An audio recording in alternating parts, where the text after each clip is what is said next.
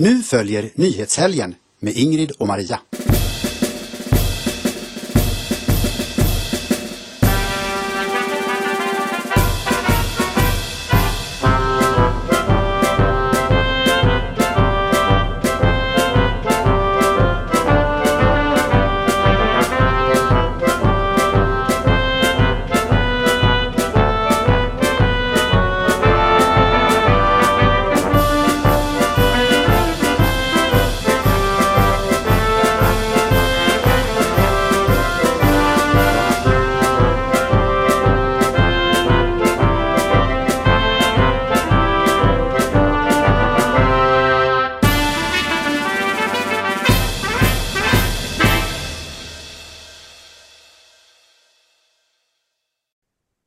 Hejsan hejsan kära vänner, varmt och hjärtligt välkomna ska ni vara till ett nytt avsnitt av Nyhetshelgen.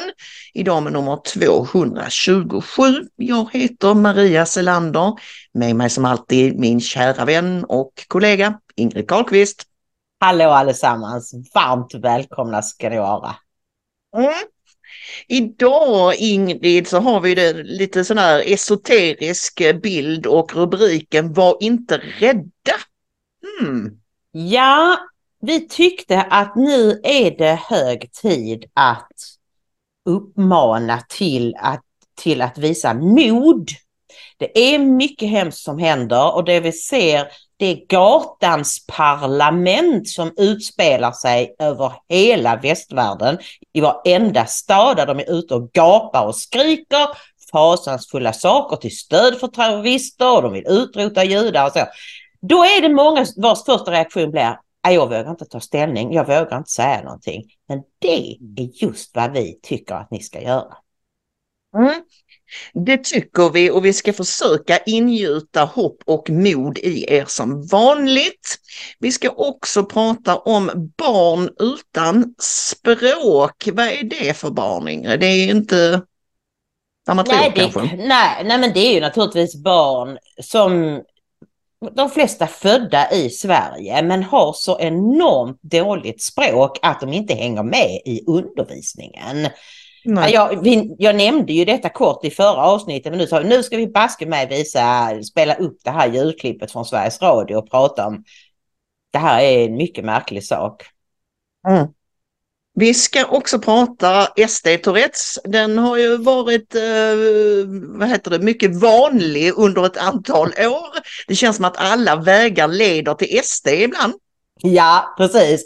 Men och nu har så blev det ju så mycket bättre med Tidöavtalet. Men medierna gör då och då får de en släng av SD-tourettes igen. Och det är ju lite roligt. Inte minst när Richard Jomshof twittrar, då bryts det ut i paroxysmer på alla medier och sociala medier. Vi ska berätta för er att det idag är måndagen den 6 november 2023. Och vänta lite, får jag då fråga, har du ätit någon bakelse idag? Nej. Det är ju Gustav Adolfsdagen. Vi ska fira lejonet från Norden, en av våra främsta svenska ledare. Nej, jag har inte heller ätit någon bakelse, men jag tyckte att man kunde vara fint att nämna idag att det är faktiskt Gustav Adolfsdagen. Han som räddade Europa från katolicismen. I 30-åriga kriget. Ja, precis. Jag är inte någon sån här jättebakelseperson. Det är inte riktigt min grej. Varken godis eller vad. Jag har andra laster, men inte just det. Men tar ni en Gustav Adolfs bakelse och låt det väl smaka. Nu Ingrid, så tycker jag vi kastar oss rakt in i det här med att barnen kan inte svenska, har du skrivit som rubrik. Som sagt, du har nämnt det i tidigare poddar, och när du och jag pratade om det här blocket under vårt manusmöte så sa jag att jag tror att det värsta av allt är det illa nog att de här barnen inte kan svenska, men de kan antagligen inte sitt modersmål ordentligt heller. Nej. Och det är det vi menar med barn utan språk. Vi ska höra här i det här alldeles utmärkta inslaget från Sveriges Radio att de pratar ju då orten svenska, och det talas även om kåkfararspråk typ, eller kåkspråk, alltså hittepå. rövarspråk typ. Ja. Precis, de hittar på egna ord. Så där börjar vi i våras och nu fortsätter vi genom att ha gått in i det här BUSA-projektet, Brandbergsskolans utvecklingsarbete för språkstärkande arbetssätt. Där vi all undervisning på hela Brandbergsskolan, från träslöjd till idrott, till matte, till svenska, allt ska man ha en grund i att det ska vara språkstärkande och få eleverna att förstå det som undervisas. Christer Tegnestrand är rektor på Brandbergsskolan i Haninge. Stolt berättar han att man i våras började det så kallade BUSA-projektet. När lärarna i hans skola ska undervisa i sina ämnen så måste de anpassa undervisningen till att många av eleverna har svårt med det svenska språket. Den stora PISA-undersökningen visade att elever med utländsk bakgrund hade mycket sämre resultat än andra. Och Brandbergsskolan är ett exempel på det. 86% av eleverna har inte svenska som modersmål och de hade svårt på de nationella proven. Skolan har en av de lägsta snittbetygen i Stockholms län. Men våra barn är minst lika intelligenta som andra barn. Och ofta är de ju födda i Sverige, men de har växt upp segregerat och då är de mycket svårare med det svenska språket, säger rektorn Christer Tegnestrand. Måluppfyllelsen försvåras av att eleverna inte förstår det svenska språket. Att det var språket som många gånger var hindret för att nå måluppfyllelse i alla ämnen. Inte bara i svenska, utan även i SO, historia, biologi, fysik, kemi, matematik. Att man inte förstår det som står i böckerna. Det är oordning i hyllan. Vet du vad oordning betyder? På hemkunskapen, plocka fram stekpannorna. Vet man vad stekpanna är? Det kan vara många olika typer av ord. Även om man är född i Sverige så betyder det inte att man har svenska som modersmål och att man kan det flytande eller har samma ordförråd som man bör ha för att kunna klara de läromedel man har. Språkprojektet BUSA handlar om att höja elevernas betyg men också att motverka att de hamnar i kriminalitet. Brandbergen som område ligger på polisens lista över utsatta områden. Här kämpar grundskolans personal med att elever som misslyckas i skolan inte ska rekryteras in i kriminella gäng. Gäng som står på torget bara någon minut härifrån. Inne i skolan möter jag högstadieläraren Ulrika Eriksson som är NO-lärare. Hon har jobbat i 20 år som lärare i naturvetenskap i utsatta områden. Och de senaste åren har elevernas språk försämrats, säger hon bekymrat. Språket. De har tappat språket. Och då inte bara ämnesbegrepp utan även mellanord. Okej att de inte har så lätt med ämnesbegrepp. Jag har ju NO som sagt. Men när de inte ens kan mellanorden så behöver man även förklara sådana saker. Och då tappar man lite undervisningstid. Man måste förklara ett normalspråk som vi lite äldre pratar. Vad är det för mellanord? Hur kan det låta då? Vad är det man inte förstår? Ja, men vad är på? Vad betyder att något är på? Eller av? Jag håller på med blodomloppet. Det mynnar ut i. Till exempel mynnar ut i. De har ingen aning om vad betyder mynnar ut. Om jag ska jobba med mina NO-ämnesbegrepp så måste jag stanna upp väldigt mycket och förklara andra ord än vad jag själv trodde skulle vara svårt. Ja, det är Ingrid, om man inte vet vad en stekpanna är, då är det kanske ganska svårt att tillgodogöra sig undervisningen. Det skulle jag nog hävda, för att inte säga omöjligt. Och de här siffrorna som redovisas här är ju alldeles förskräckande. Alltså den skärmdumpen jag har tagit där 40% av 15-åringarna med utländsk bakgrund når inte kunskapskraven, och bland elever i miljonprogramsområden är motsvarande siffra 60%. Ja. Ja, nej, det är ju helt bisarrt. Och jag menar, som vi konstaterade innan när vi pratade med varandra, så var det ju det att förr, när vi växte upp, så var det ju så att då var det ju föräldrarna som hade svårt med svenskan.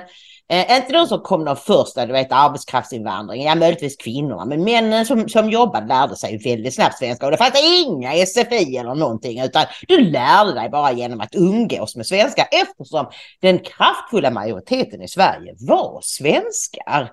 Men barnen lärde sig ju mycket snabbt och mycket bra svenska. Så ofta fick de ju, det var ju ett problem då, att barnen fick tolka för föräldrarna. Och då kunde de ju välja att säga helt andra saker. Och där satt lärarna som skulle klaga på eleven och så sa eleven så här: min fröken, hon säger att jag är jätteduktig, jag är faktiskt bäst i klassen. Jag har ingen aning. Men här har du ju, eftersom man sen bara har öst in människor som har då bosatt sig tillsammans, för det är så människor gör. Man flyttar från sitt land så vill man bo med sina egna. Och de pratar ju mest bara arabiska. Och det finns inga svenskar kvar där. För svenskarna vill inte bo där och det är livsfarligt att bo där för övrigt om du inte är muslim. Så att det här är ju ett problem som vem som helst med IQ över sitt skonummer hade kunnat räkna ut att detta skulle hända. Om du tömmer områden på svenska och bara har liksom 90% arabisktalande, då kommer barnen inte att klara skolan. För vem ska lära dem svenska? Föräldrarna inte jobbar. För det var ju det som var grejen med den invandringen vi hade på 50-60-talet och även 70-talet väl. Att de kom ju hit i det specifika syftet att arbeta. Så att det där liksom med integration och språkinlärning och det kom ju automatiskt, kan man säga. Men det här från 80-90-talet någonting och framåt så kom det en helt annan typ av invandrare som bara gick rakt in i sånt här så kallat utanförskap som inte, och det var ju då alla de här enklaverna och det flippade ur totalt liksom. Ja så visst, och jag menar, det beror ju på 1975 års mångkulturbeslut där man trots att man hade gjort utredningar, Maria, jag vet att Staffan Torssell grävde i det här för 10 år sedan någonting.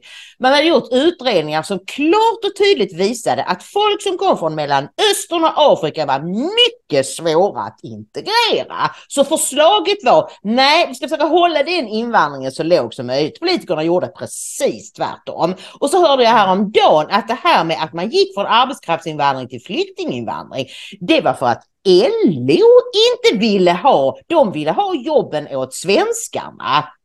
Och då, men sossarna ville ju fortsätta med invandring, så då bara bytte man spår och tog in flyktingar inom citationstecken. Och så har man då över 2 miljoner människor sedan millennieskiftet. Ni förstår ju själva att det här har aldrig haft en möjlighet att lyckas. Det idiotiska är ju bara att det enda partiet som förstod detta, som inte är Einstein-nivå, det är mycket, mycket enkelt att förstå det, blev då fullständigt skandaliserade och utskämda som de värsta, vidrigaste människorna i världshistorien.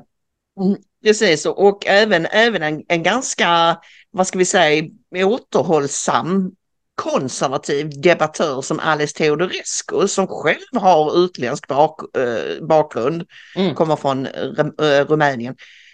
Hon blev ju också släpad i smutsen, hon och några till som försökte, framförallt ledarskribenter typ Per Gudmundsson och vilka det nu var liksom, som försökte försiktigt påtala att är det här så smart. Och hon skriver på sin blogg: om segregation skapar kriminalitet, varför har ni motarbetat integrationen? I svensk skola går många elever som trots att de är födda här inte pratar tillräckligt bra svenska för att kunna delta i undervisningen. De som brunstämplat har ett stort ansvar för situationen. Ja, jag skulle vilja påstå att de har allt ansvar för situationen. Alltså, det gick ju inte att föra diskussion om detta. Eller hur? Jag menar, nej. Naturligtvis inte.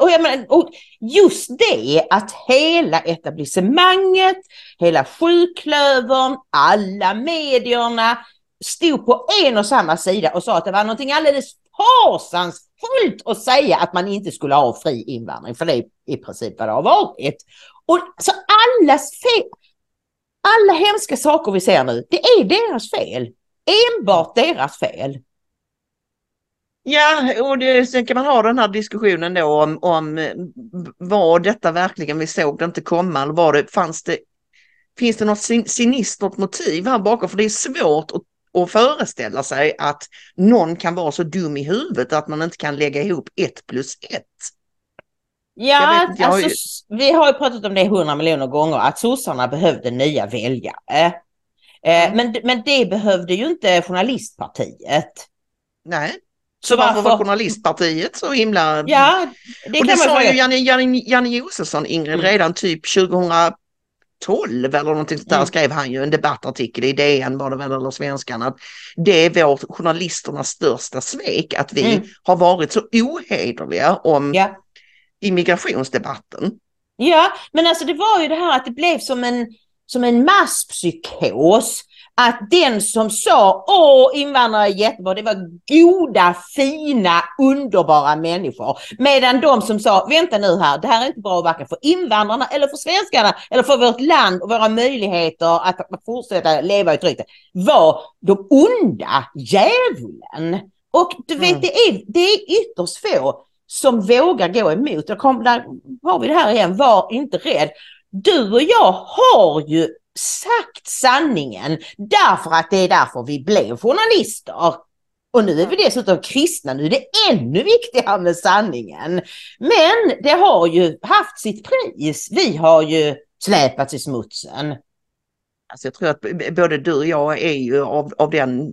Vi är dåliga på att ljuga om vi så vill göra det. Jag är lite bättre än vad du är. Du är fullständigt värdelös. Du kan inte liksom ens komma med en liten vit lögn när du behöver det. Men liksom det finns ju, tack och lov, ganska många sådana människor som inte kan hålla tyst, som inte, om de så skulle vilja, som inte kan förställa sig. Ja, nej, det är ett mysterium vi lär dryfta till döddagar det här. Hur tänkte man och ja. I nästa avsnitt tror jag vi ska prata om Joakim Lamotte som just har kommit ut med en ny bok som heter Där stormen är. Jag har snart läst ut den. Mycket välskriven, väldigt intressant. En swishhoras bekännelser eller betraktelser, jag kommer inte ihåg vilket det var, är undertiteln. Och det intressanta med den, det är ju då att han kommer in i mainstream media-världen ungefär samtidigt som du och jag lämnar fasta anställningar. Så har vi haft frilansuppdrag och vi har haft någon kortare anställning och så. Och han har ju framförallt jobbat på SVT. Så det är många intressanta saker där som han avslöjar och som kan ge en del förklaringar.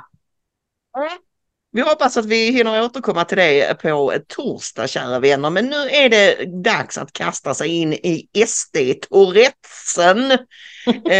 Vi vill gärna inleda detta lilla block med ett klipp från Riks. Det var ju nämligen så att Jimmy Åkesson gjorde stor splash häromdagen, eller SD gjorde stor splash när de med hjälp av AI fixade till så att Jimmy Åkessons tal till nationen hölls på arabiska. Det gjorde och det var ju lite lustigt, men, för att vi sa ju det när vi visade klipp från hans tal till nationen, att ja, det är fantastiskt bra, men det är synd egentligen att inte är de som absolut mest behövde höra det, för de kommer inte förstå det, för de förstår bara arabiska. Och vips, ett par veckor senare så har vi Åkessons tal på arabiska. Ja. Vi kollar och så ska vi höra vad SDs, vad ska man kalla det, mediechef Joakim Wallerstein, strateg Joakim Wallerstein kanske det. Stein, ja just det. Han berättar om varför de gjorde det här och vad de hoppas få ut av det och lite sådär. لا أعتقد أنك يجب أن تكون هنا. بالنسبة لي أنت غير مرحب بك في السويد. أعتقد أنك يجب أن تفكر بجدية في الانتقال إلى مكان آخر. لماذا لا تعود إلى بلدك الأصلي حيث الأرجح أنك ستكون أكثر راحة أيتها السويد أيها السويديين. Ja, vi välkomnar vår gäst Joakim Wallerstein, kommunikationschef på Sverigedemokraterna. Ni har översatt Jimmy Åkessons tal till nationen till arabiska med hjälp av artificiell intelligens. Varför?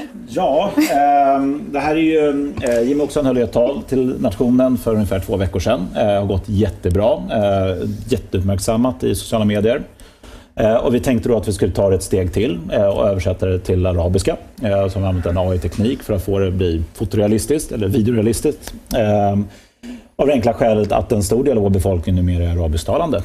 Vi som parti tycker inte om den utvecklingen såklart. Vi har gjort allt vi kan för att försöka att inte hamna i den situationen. Men det är fortfarande så att en stor del av vår befolkning idag kan inte ta till sig av politiska budskap eller förstå vad en svensk tidning skriver utan att det finns en arabisk översättning åt dem och därmed också ett filter. Så det är ett försök för oss att prata direkt till personer som berörs av vår politik. Jag tror inte att det bara är det att de inte kan, utan jag tror inte att de konsumerar svensk media överhuvudtaget. Nej, och jag tror att det också finns en ovilja. Ja, absolut. Så att, och de kollar ju säkert på sina hemlandskanaler på YouTube och så vidare. Så att jag förstår. Absolut. Ska ni översätta det till andra språk också? Eller? Får vi titta och utvärdera det här, men än så länge så tycker jag att det här har gått väldigt bra, tagits emot väl och under dagarna så kommer vi börja rikta det här mer mot arabisktalande länder. För det finns också en poäng att personer som befinner sig i andra länder och kanske har en idé och en tanke om att vilja ta sig till Sverige, så är det bra att de förstår att Sverige är inte som Sverige var för något år sedan nu, utan det finns ett nytt styre, det finns en helt annan tongång och idé kring invandring i Sverige. Det är inte ett land med öppna gränser längre. Ja, först måste jag säga så. Att fy vad det ser otäckt ut när han pratar arabiska. Alltså, för de har även gjort om munrörelserna så att de bättre ska stämma. Man ser ju att det inte riktigt är på riktigt. Men ser du att plötsligt han som brukar se så, nu var han väldigt allvarlig i det här talet. Men han ser ändå väldigt snäll ut. Men det gör han inte på arabiska. Nej, alltså, ut. Nej, det är ett väldigt hårt språk. Extremt hårt och vad heter det? Staccato och de här ljuden. Så att, och det låter ju, det har ju du konstaterat många gånger, det låter som att de skriker även när de pratar normalt. Liksom. Så att, men ett bra och intressant grepp av SD tycker jag, och han säger ju det här Wallerstein att vi hoppas ju nå de som behöver höra det här budskapet och förhoppningsvis även utomlands, de som funderar på kanske ska ta mig till Sverige, de ska få klart för sig att nej, nu är det slut med det roliga här. Ja, precis. Ja, det är ju ett slags SD-tourettes, för det blir ju naturligtvis lite kalabalik om detta också i medierna. Men en intressant artikel hittade vi i Expressen. Det är under premium, men du och jag har ju vi prenumererar där på flera olika Bonniers-tidningar. Och då är det då Annette Holmqvist, tidigare många medarbetare på Aftonbladet, som via GP nu har tagit sig till Expressen. Och hon skrev en artikel som inleds så här. SD-spöket tycks inte längre skrämma svenska arbetsgivare på samma sätt som förut. Att ha en anställning hos Sverigedemokraterna i CV var tidigare ett hinder. Nu finns flera exempel på profiler som landat attraktiva jobb utanför politiken. För egen del har det inte inneburit några konstigheter, mer att folk varit intresserade, säger SDs tidigare pressekreterare Viktor Myrlander, som idag jobbar med kommunikation på Försvarsmakten. Och, alltså det är en väldigt intressant artikel, men någonstans är det, fattar ni att först så är det medierna som ser till att brännmärka SD så till den milda grad att folk inte fick jobb. Nej. Sen så konstaterar de, hoppsan, nu är det visst inget hinder längre, som att de borde ju be om ursäkt ju. Ja, det borde de verkligen. Det är många i vårt samhälle som borde be om ursäkt, Ingrid, nu när verkligheten har kommit ikapp dem. Men det får vi nog vänta på i många fall, tror jag. Men det är ju väldigt glädjande att det inte är det stigmat längre att ha haft SD-samröre. Och som vi har varit inne på tidigare så tror jag att den sista stora proppen gick ur i och med Tidösamarbetet. Det är liksom nästan omöjligt att, fast vänstern försöker ju och pratar om SD-regeringen och sådär och försöker liksom misstänkliggöra men det har ju bara backfirat. Det har ju bara slagit tillbaka emot dem, för att allt fler uppfattar ju Åkesson som, om inte statsminister, åtminstone den som driver statsministern framför sig. Så att jag tror inte de är så nöjda. Jag tycker det var ett tag sedan jag hörde dem säga Åkessons regering. Ja, precis.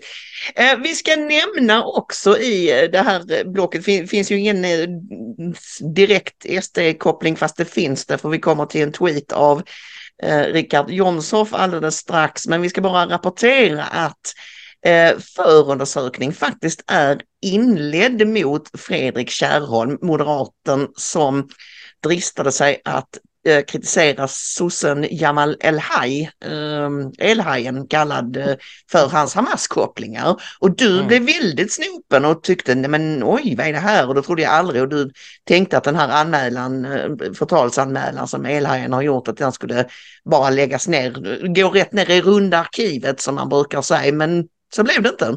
Nej, och vi kan ju då läsa på SVT till exempel att en vice överåklagare Bengt Åsbäck säger: jag har inlett förundersökning, nu ska jag skriva direktiv till polisen, inga förhör har hållits ännu. Och Kärrholm själv säger i en skriftlig kommentar: jag står för det jag har skrivit och sagt, det behöver kunna framföras, jag hade hellre mött Jamal El-Haj i en demokratisk debatt än i en rättsprocess, men jag välkomnar förundersökningen som förhoppningsvis kan tydliggöra yttrandefrihetens gränser i den politiska debatten. Och jag tror att den här överåklagaren bestämde sig för att inleda en förundersökning, men han vet nog ganska säkert redan att det kommer aldrig att leda till något åtal, därför att det här handlar om en politiker, och politiker är i allra högsta grad offentliga personer. Och så vi konstaterade redan här sistens, alltså sossarna, kanske inte El-Hajen själv, för han har väl aldrig varit intresserad av någon politisk debatt som inte har med Palestina och Hamas att göra. Men sossarna, alla hans kompisar där, de har ju öst skymfningar över Sverigedemokraterna.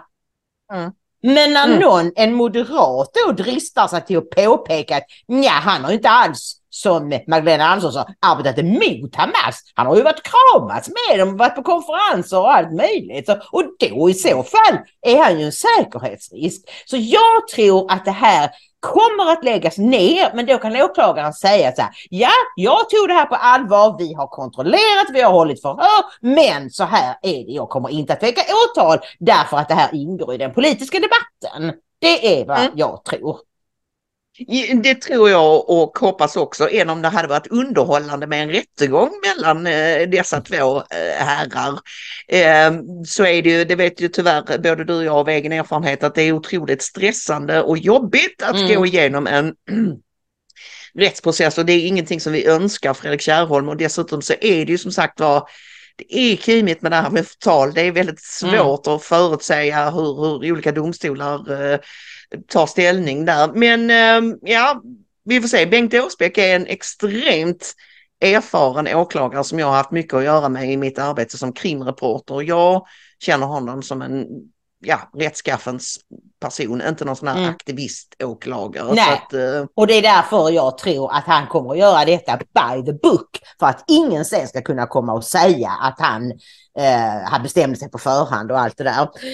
Och sen den lite lustiga saken är då att Richard Jomshof kommenterar detta på Twitter, att då Fredrik Kärrholm har blivit anmäld, så skriver han så här: jag trodde inte att detta skulle leda till något, men Fredrik Kärrholm utreds nu tydligen av särskilda åklagarkammaren för grovt förtal, och Bengt Åsbäck har inlett en förundersökning. Men i så fall borde Bengt Åsbäck ta kontakt med undertecknad. Här bifogas 2 skärmdumpar på vad Morgan Johansson har skrivit på X. Det finns säkert mer att hämta för den som orkar leta. I den ena kallas jag för en säkerhetsrisk, och i den andra hävdar han att jag sprider aggressiv antimuslimsk hatpropaganda, vilket naturligtvis inte är sant. Ska jag polisanmäla, tycker ni? Frågar han sina följare. Och det var det många som tyckte att han skulle göra, men jag tror inte Richard orkar med det kanske, men det var en jättebra poäng han gjorde här ju. Vi kan ju se då skärmdumparna han har lagt där på Mogge. Richard Jomshof har under sommaren visat sig vara just en sån säkerhetsrisk som vi före valet varnade för att SD skulle bli. Han bidrar till att förvärra situationen i ett redan mycket allvarligt läge. Han kan inte sitta kvar, och detta är helt omdömeslöst av justitieutskottets ordförande Richard Jomshof att i rådande läge trista upp konflikten ytterligare med aggressiv antimuslimsk hatpropaganda kan förvärra säkerhetsläget. Jomshof kan inte sitta kvar. Statsministern måste agera för att byta ut honom och bara... Det har vi ju redan konstaterat att han är ett snurrig, eller? Det kan inte Ulf Kristersson göra. Richard Jomshof sitter ju där han gör genom riksdagsbeslut. Alltså som ordförande för justitieutskottet. Så jag menar, vad yrar han om? Så att där kom vi ju in på SD-tourettesen igen, och det sömlöst glider vi då över i var inte rädda-blocket, som vi tänkte inleda med ett lite kul klipp med tidigare nämnda Alice Teodorescu. Där hon mycket förtjänstfullt kommenterar det faktum att Richard Jomshofs twittrande är tydligen viktigare för många kommentatorer, journalister, politiker och annat löst pack än att människor har blivit slaktade i ett fruktansvärt terrordåd i Israel, samt att antisemitismen uppenbarligen grasserar på gator och torg i Europa. Ja visst, och det som är så bra med Alice, det är många saker som är bra med henne, men en av de mest fantastiska sakerna, det är ju att hon blir inbjuden till tv-sofforna och tv-studiorna. Och hon drar ner byxorna på journalisterna, för de vill ju då diskutera, istället för att diskutera judehatet och hur de skriker och hur gatans parlament beter sig, så vill de prata om att Jomshof har twittrat nu igen. Och hon bara näpser då. För tänk, alla som sitter och tittar, alla dessa fortfarande sovande svenskar, som då förmås, de lockas in i att tro att det är det som är problemet. Inte vad de skriker på gatorna, utan det är Jomshofs twittrande. Och hon bara näpser dem. Ja, denna sjuka fokusförflyttning, Ingrid, som ständigt pågår. Men som sagt, Alice, hon sätter en bullseye i debatten här. Och vad vi har pratat om hela veckan naturligtvis är kriget i Israel-Hamas. Och det på olika sätt. Och det polariserar och folk går upp i varv väldigt tidigt och så där. Och återigen hamnar Richard Jomshof i fokus. Som har twittrat. Han svarade på ett Twitter. Twittret kom från Israels armé som säger att Hamas, nu är vi här och vi är ute efter er och så där. Och då skriver Richard Jomshof, good hunting. Det här har fått väldigt mycket kritik. Ja. Hans inlägg, vad säger ni om detta? Hur reagerade ni på det här? Jag tycker att det är helt vansinnigt att vi diskuterar en tweet när vi har antisemitism som flödar på våra gator, när människor är livrädda för att visa att de är judar. Då återgår diskussionen till Richard Jomshof. Man kan ha flera diskussioner samtidigt. Ja, fast jag tycker ändå att det är symptomatiskt att vi vill inte riktigt ta i det som är det riktigt komplicerade. Och det är den här konflikten som uppdagats och som är väldigt stor och allvarlig i Sverige och också i hela västvärlden. Den knappen liksom. Exakt, och därtill så är det ju så att vi har personer inom Vänsterpartiet som har jättesvårt för att Nooshi Dadgostar har tagit avstånd från Hamas. Vi har Jamal El-Haji i Socialdemokraterna som Magdalena Andersson har svårt att ta sin hand ifrån. Vi har riktiga problem. Att då hela tiden komma tillbaka till SD, det är så otroligt tröttsamt och respektlöst mot allvaret i den här frågan, tycker jag. Vi fördömer alla Hamas. Nej, alla fördömer inte Hamas. Det är väldigt många som jublar. Alla vettiga politiker fördömer Hamas. Det spelar ingen roll. Jag vill bara säga att anledningen till att Richard Jomshof ändå handlar i strålkastarljuset är ju för att han har en väldigt upphöjd position. Alltså han är partiets partisekreterare, han var det innan han gick in i justitieutskottet. Han har en viktig roll för partiet, och att han då använder den till att agera omdömeslöst, det har betydelse. Visst, sen blir det alltid väldigt mycket uppmärksamhet kring honom, men det har ändå betydelse vad han säger. Det blir ju också mycket uppmärksamhet kring honom därför att man hellre diskuterar Sverigedemokraterna än den antisemitism som vi nu ser från vänster, pratar vi om vad han har skrivit. Det är det som är samtalsämnet. Ja, det är inte något annat. Fast det spelar ingen roll. Man måste sätta saker i proportion. Du skulle prata om. Det är det du skulle fråga honom. Vad töntig han är. Han är någon politruk. Ja, tankesmedjan Katalys eller vad det är. Ja, jag klippte bort hans långa harang som han höll där i mitten, för det orkar vi inte med. Det Alice säger så himla bra. Hon konstaterar ju, hon slår huvudet på spiken här. och det gäller liksom jättemycket av debatten i Sverige överhuvudtaget, Ingrid, att man vill för djur och jävlar inte prata om det svåra, det som konflikterna, problemen och så vidare egentligen handlar om. Utan i många år nu så har det mynnat ut i att det är den här SD-tourettesen hela tiden. Man drar fram SD i alla möjliga sammanhang och liksom styr undan debatten på det spåret därför att det andra är så jobbigt att prata om. Visst. Och så kan man ett tag till hålla svenska folket kvar i sängen sovandes liksom. Men det är ju så intressant också det här. Han skriver alltså good hunting, det vill säga god jaktlycka. Varför skulle man inte önska att de lyckas hitta och förgöra terroristerna? Det är väl en fullständig självklarhet att man önskar dem lycka till i detta arbete. Ja, det är en avhumanisering och hittan och dittan. Sluta nu. Alltså den som är så avhumaniserande att de kan gå in och slakta tusentals människor, unga, barn, gamla, handikappade, kvinnor. Varför ska vi visa humanitet mot dem? Nej, jag vägrar. Vi såg ju nya videobilder från den här Nova-festivalen nu i veckan som kom från en poliskroppskamera när de kommer dit. Och det var... det låter sig inte riktigt beskrivas. Alltså, det låg döda unga människor överallt. Och alltså det var så surrealistiskt och äckligt därför att det var liksom så här Coca-Cola-skyltar och alltså det framgick väldigt tydligt att där var de på musikfestival och sprang runt och dansade och du vet, och nu låg de liksom, det låg likströdda överallt. Ja, blod och jag menar det här, alltså det som gör det extra demoniskt, det är ju det att de har inte liksom slängt in handgranater eller någonting för att ta död på så många som möjligt, utan de har gått runt och slaktat människa efter människa och njutit av det. Det är ju just det. Det är väl inte människor som gör sånt här? Nej, det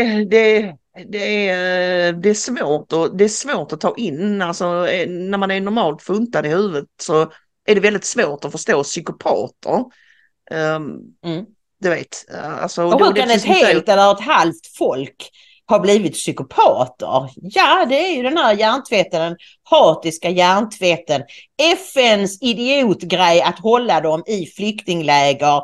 Omgivande arabvärlden som absolut inte vill ha med palestinier att göra men använder dem i sitt hat mot Israel. Det är många saker som medverkar till detta. Men det här är fullständigt livsfarliga människor. Livsfarliga. Visst är det det. Och det när man ser de här bilderna och liksom förklarat för sig vad som har hänt och så här så inser man ju ganska snabbt att det här med en tvåstatslösning är ju inte i nuläget är ju det en utopi därför att hatet är så starkt och nota bene också att den palestinska sidan har ju sagt nej till alla sådana bud som de har fått från när kom det första? Redan på 60-talet, 70-talet. Ja. Och så framförallt Oslo-uppgörelsen då i början på 80-talet. Nej men alltså egentligen så här är det ju. Att trots att det svenska regeringen tvåstatslösning, nu erkänner vi Palestina så kommer de att känna sig mer som en stat och då blir det tvåstat. Det har aldrig funnits på kartan för palestinierna. Inte för palestinska myndigheten, även om de låtsas som det, och absolut inte för Hamas och inte för de flesta vanliga palestinierna heller, därför att de är så hjärntvättade i att det är deras land, vilket det aldrig har varit, och att de ska göra det judenrein som det hette i Nazi-Tyskland, judefritt, det får inte finnas en jude kvar i Israel. Landet ska bort och alla judarna ska bort. Då är de nöjda. De kommer aldrig nöja sig med en tvåstatslösning. Nej, så är det. Och vad som gör saken ännu mer skrämmande, Ingrid, det är ju det att om det nu var någon som trodde någonting annat, så har det åtminstone de senaste veckorna blivit väldigt tydligt och klart för alla som har huvudet påskruvat och ögon i skallen att vi har de här mänsklighetens fiender mitt ibland oss. Och som jag konstaterat tidigare, först är det judarna som de ska ta koll på, och sen kan ni lita på att de kommer och ta oss, försöka ta oss. Och det har ju blivit då väldigt tydligt med alla de här massdemonstrationerna som har varit på gator och torg i Europa, i USA och Australien och lite överallt. Hur många de är och att de hatar oss, som förra podden ju hette, de hatar oss. Ska vi ta och kolla lite på jäkligt läskiga bilder från 4 europeiska städer? Får jag bara säga innan, det första klippet vi ser är från Köpenhamn. Och jag vill då att ni ska notera att den som la ut det här på Twitter, det är den danske folketingsledamoten, alltså deras riksdag, Rasmus Jarlov, en konservativ politiker som har varit helt avgörande i min utveckling och i min tankeverksamhet runt det här. För jag intervjuade honom för många år sedan under dispatchtiden. Och han var ju den som sa till mig: ingen politiker har rätt att förändra sitt land till oigenkännlighet på en generation. Och jag beskriver ju det i förordet till min Absurdistan-bok. Det var susad i huvudet på mig. Men det är väl klart han har rätt till det. Hur har jag och alla svenskar kunnat bara acceptera detta? Det är klart de inte har rätt att göra det. Så han har varit väldigt viktig för mig. Och han la ut detta klippet, och han skriver så här: vad i herrans namn tänkte vi någonsin? Hur kunde vi någonsin tycka att det var en god idé att invitera alla de här till Danmark? Och vad gör vi för att få hem dem igen? Skriver en dansk riksdagsledamot, folketingsledamot. Ja, och ni ska veta också att han är alltså inte dansk folkeparti eller någonting sånt, utan han är konservativ som är väl ungefär som Moderaterna eller KD eller något mellanting där. Ja, och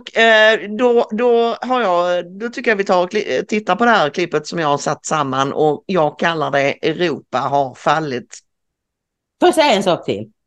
I det här danska så sa du till mig: Ingrid, varför skriver de varför skriker de vi vill styra Sveriges land?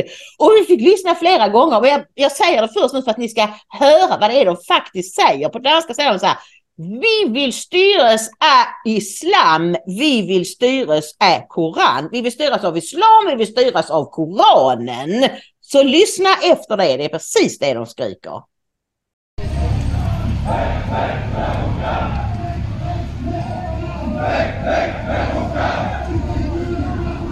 Vi ska styras med Koran.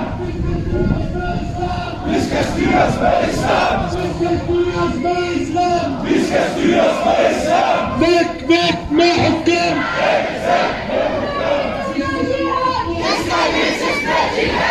Palestina är min dag. Palestina är min dag.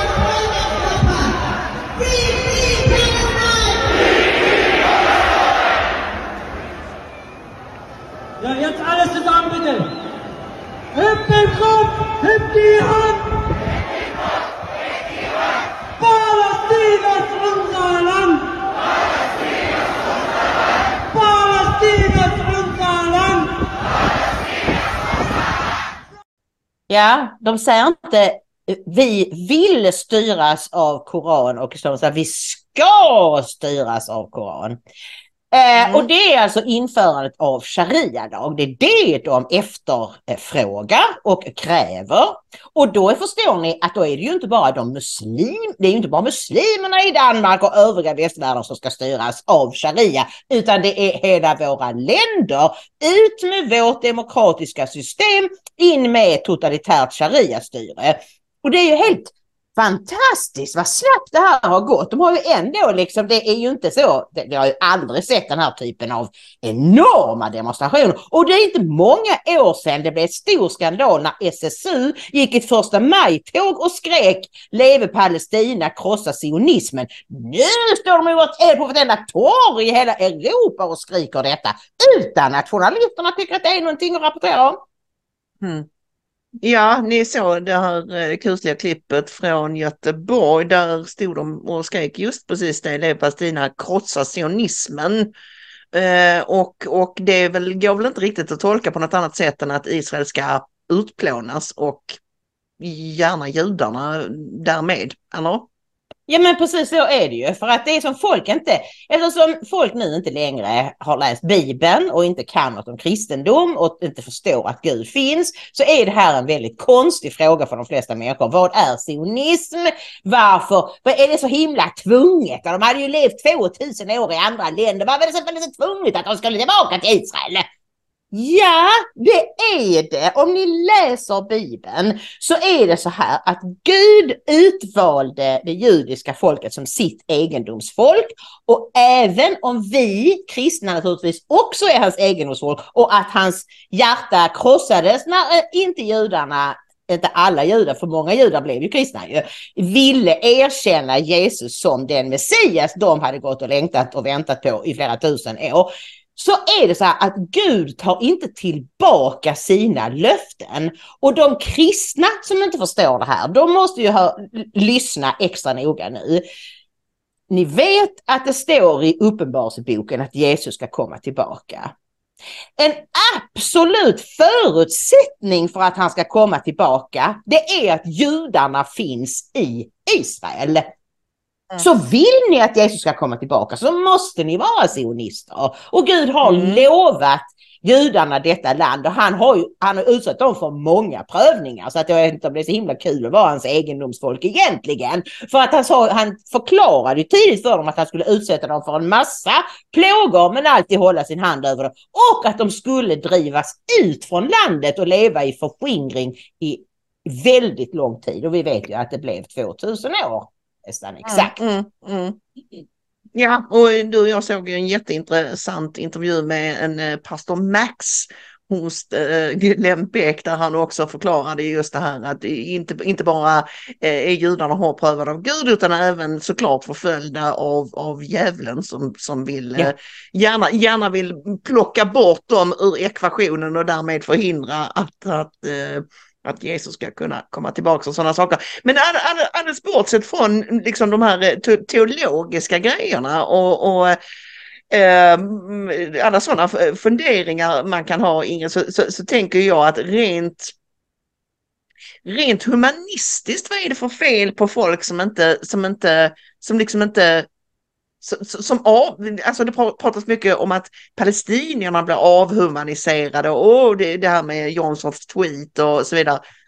Snacka om avhumanisering av det judiska folket som pågår ständigt och jämt, och i synnerhet i arabvärlden. Det har vi ju ganska mycket vittnesmål om nu från människor vi gillar, Ayaan Hirsi Ali och Luai och andra, just det här att de trycker in judehat i små barn redan, alltså så fort de är kapabla att fatta talat språk.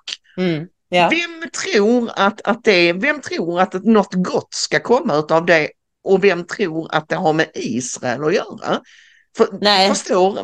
Hur kan man undvika att förstå att det här är ett mycket större problem än en geopolitisk konflikt? Nej, som sagt, de vill ju utrensa, de vill ha Hitlers slutliga final solution. Inga judar ska vara kvar. Och jag läste idag alldeles nyss ett Substack-inlägg från Jens Ganman. Och där skrev han att han vid något tillfälle hade haft 2 afghaner eller vad de var, boende hemma hos sig. Det var på den tiden han var mer... vänster eller vad jag ska säga. Och så hade han de hade gått hem till någon irakisk familj och skulle äta middag, så hade de History Channel på och så kom ju Hitler, han är ju alltid på History Channel. Och så säger Jens Ganman till Ahmed då, vet du vem det är? Ja, det är klart han gör det ju, Hitler, he's one of the good guys. På Jens Ganman så, vad menar du? Ja, men han är jättebra, han lyckades ju nästan göra sig av med alla judar. Och sen hade Ganman berättat det här för en kompis som var lärare och som hade blivit helt chockerad och sa, du måste ju berätta för honom vad Hitler gjorde. Det var precis det han visste. Det var därför han tyckte att han var en av the good guys. Förstår ni vidden av detta? Det är därför många lärare inte vågar prata om förintelsen i skolorna. För att muslimerna blir upprörda. För att i deras värld är judar apors och grisars avkomma och har inget människovärde överhuvudtaget. Så är det, och detta började ju, som säkert många av er vet, redan med Muhammed, som ju slaktade judar på löpande band ju. Så att, man kan misstänka att i hans fall handlade mycket om, alltså det var ju maktstrider som pågick där på 600-talet. Muhammed ville ha saker, han var ju en krigsherre. Han ville erövra och då stod judarna i vägen och då blev den här glödande antisemitismen ett av flera verktyg för att få bort folk som stod i vägen för hans erövringar.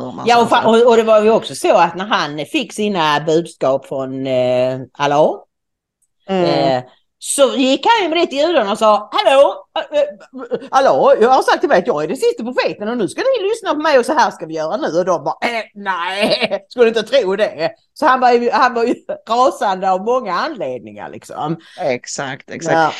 Men inget, alltså det som oroar mig mest, jag är väldigt orolig för Israel också såklart, och alla människor i den regionen, att de på olika sätt ska råka illa ut. Men Europa är också i en väldigt speciell situation, som sagt, som har medvetet importerat miljontals miljoner fiender till västvärlden. Och ni såg ju det här klippet med demonstrationerna. Här visar de liksom vad de egentligen tycker och tänker, och du och jag har berört det tidigare. Vår Ulrikas artikel som vi blev polisanmälda för, där vi liksom försökte påtala att umman är viktigare för många muslimer, de flesta kanske till och med, än det landet man bor i.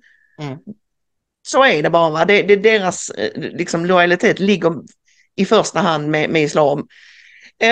Men en som delar vår oro, det är ju vår gamle vän, din gamla vän i alla fall, jag har aldrig träffat honom tyvärr, Douglas Murray, och ingen kan ju som Douglas uttrycka sig så elegant och samtidigt dödande. Knivskarpt. Precis. Och han är rasande över det vi ser nu på europeiska gator och torg, och känner sig precis som du och jag mer eller mindre våldtagen. Alltså att en destruktiv främmande kraft har tagit över, har infiltrerat Europa och tagit över. Och ska vi kolla på vad han har att säga om det? Det gör vi. Here, let us be totally frank. If there are people in the UK who are offended by the posters of missing Jewish children, they must leave the UK. We do not want them. It is not Jews who should be fearful in the UK, it is the people who would make Jews fearful. They must leave. It is shameful to me that in the last few weeks I have had friends from around the world, including Jewish friends, saying, is it safe any longer to come to England, to come to Britain, specifically to come to London? It is not Jews who should fear being in London, it is the people who would make them fearful. So at some point, the Jews, who are a very small minority in the UK, a little over 200,000, they are dwarfed by the large size of the Muslim community in the UK at the moment, but fine. The non-Muslim population of the UK is far larger. And by and large, in my experience, they are very good people. The British still have pride in their past that has not been beaten out of them. They still have a sense of the goodness of our nation, of the pride of our nation, of what it has done in the past that we should be grateful for and proud of, and what it might still do now. Despite decades of indoctrination to try to tell us that we are wicked, that is really only believed by a small number of people who happen to have control of many of the major institutions and who have a disproportionate voice in the media and a disproportionate presence in what used to be called academia. Fine. We'll do this without them. Do you not worry, Douglas, that with what you're saying, that we're going to be pretty soon, not that you're advocating, I want to make that clear, that we're going to be on the path to a pretty unpleasant government pretty soon? Well, we've got Starmer, of course, but that's a different thing. What we'll have is, this will all be suppressed again and again and again until you can't suppress it anymore. And it will not be a matter of party affiliation or parties in power. It will simply start to happen on the streets. The British public are being pushed beyond our endurance. And if we are waiting for a political outlet, I think that a large number of people will start to think we don't have a political outlet. So clearly people don't believe that political parties are the way forward or able to do anything or anything much. So we'll see what's happened. But you know, the public didn't get us here. I was asked by a senior member of the BBC shortly after the atrocities of 2017 what I thought had gone wrong and why the BBC and others were now incapable of speaking to the general public and were missing the general public. And I remember this person said to me, "What should we do, Douglas?" And I said, "It's a bit late now, isn't it?" I said, "I feel when you ask me this and expect my answer like somebody who has been pushed deliberately into a swimming pool in their full clothing and then asked why they're wet. I didn't want to be here. I didn't want my nation to be here. But we've been pushed here. We'll see what we do." Ja, det här är ju... Det är ganska sensationellt att han säger så här. Douglas har alltid varit väldigt modig och väldigt tydlig. Men jag har aldrig hört honom säga nej, ut. För det är precis det han säger, fast med lite tjusigare ord. Att de människor som beter sig så, som hotar och hatar judar och blir upprörda över att folk sätter upp bilder på kidnappade judiska barn, de ska ut. Och så säger han också det här att ja, jag tror inte det är partierna som kommer att fixa detta, utan det är vanligt folk. Man kan knuffa ett folk väldigt långt, men till sist så är det, nej, nu räcker det. Nu räcker det. Här går vår gräns. Jag tror att man ska ha klart för sig att Storbritannien är ju en lite annan situation än vad vi är i Sverige. Vi är hårt pressade här också. Han säger att britterna har blivit pressade till gränsen för sin uthållighet. Och detsamma gäller nog svenskarna. Men dels är det lite olika folkkynne. Han påtalar ju det här med att britterna har fortfarande en känsla för, du vet, alla krig de har utkämpat. Och, de har en lite annan fighting spirit, tror jag, än vad svenskarna har. Och det är också så här att jag tror att britterna är mer berövade på hopp än vad vi kanske är. Vi har fått en liten strimma av hopp med regeringen i Sverige, medan de har suttit nu med Tories, alltså de konservativa så kallat, i 13 år. Och det har bara blivit värre. Vem ska de vända sig till politiskt? Som Douglas säger, utan antagligen så vinner ju Labour nästa gång, och då förstår ni att då kommer det ju inte bli bättre, det kommer att bli ännu värre. Och som sagt, vi har nu ett hopp. För första gången på 8 år så har vi en konservativ regering som faktiskt adresserar de stora problem som invandringen har lett till. Det är den ena utredningen efter den andra. Det är bara pang, pang, pang, pang. Och när utredningen är färdig så kommer det förslag, beslut. Så vi har någonting att se fram emot. Men vad ska de se fram emot? Vilka ska de rösta på? Ja, det finns ju en möjlighet. Och det är ju att Nigel Farage verkligen träder in på den politiska arenan igen. Han är ju en gång ordförande för UKIP.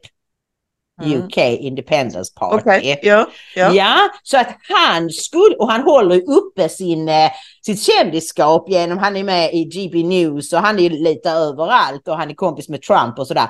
Så att med rätt lansering av honom, och där folk står och säger, ja, Tories kan vi ju inte ha längre för de har ju bara gjort allting värre och Labour kommer göra det ännu värre. Så kanske för första gången i Storbritanniens historia så kanske UKIP kan alltså dels komma in men även nå en position där de kan, en tiderposition.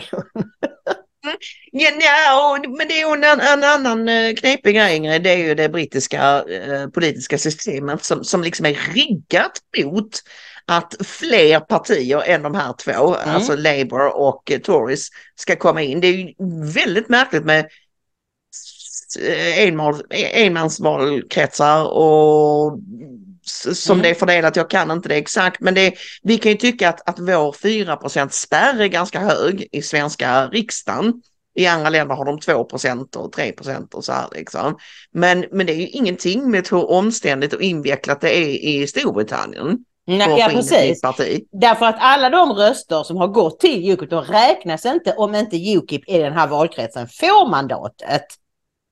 Så alla de rösterna är liksom borta. Men det finns ju fördelar med det systemet. Och det är ju att det alltid går att bilda majoritetsregeringar. Så att regeringen faktiskt kan styra. Problemet med vårt system är att det blir utspritt. Och att man måste kohandla med partier som man egentligen hatar. Och så blir det varken hackat eller malet. Så att båda systemen har sina för- och nackdelar. Ja, nej, men det är en annan grej med Storbritannien också, Ingrid. Vi har ju sett så mycket videor nu på hur polisen beter sig och hur de går på vanliga människor, vanliga engelsmän som vill vifta med Union Jack och liksom nej, du kan inte stå här och hur de stormar in hemma hos folk som har skrivit saker på Facebook som inte anses liksom okej, och så här, så det känns som att britterna är utsatta för en repression som är i en helt annan liga än vad vi har här i Sverige. Så Douglas kan mycket väl ha rätt i det, att det kommer, och jag tror att många satt ju sin lit till Brexit, att det skulle bli mycket bättre i och med Brexit, att de då fick styra sig själva och så vidare. Och det har inte blivit, tvärtom så har det blivit värre och värre. Och inte minst då galna lockdowns och allt vad de nu höll på med under Boris Johnsons styre under covid. Och, alltså, det landet är illa ute. Ja, absolut. Så att, men då vill vi ändå avsluta här med lite uppmuntran om att ni inte ska vara rädda. Och då vill jag berätta för er att orden frukta inte och var inte rädd finns på över 400 ställen i Bibeln. Jesus säger det på otaliga ställen i evangelierna. Och så vill jag läsa för er Jesaja 41, 10-13. Var inte rädd, jag är med dig. Ängslas inte, jag är din Gud. Jag ger dig styrka och hjälper dig, stöder och räddar dig med min hand. Alla som vänder sin vrede mot dig får blygas och stå med skam. De män som ligger i fejd med dig ska bli till intet och förgås. De män som har slagits med dig ska du söka men inte finna. De män som fört krig mot dig ska bli till intet, ett ingenting. Ty jag är Herren din Gud. Jag tar dig vid handen och säger till dig, var inte rädd. Jag hjälper dig. Mycket bra läst, Ingrid. Halleluja. Loa, brukar du kalla dig imam Ingrid för att du är så lärd inom islam. Vi kanske ska döpa om dig till pastor Ingrid rent av nu. Ja. Du, min kära vän, nu är det så här att det är dags att knyta ihop vår måndagssäck. Om man gillar det man ser och hör, vad gör man då?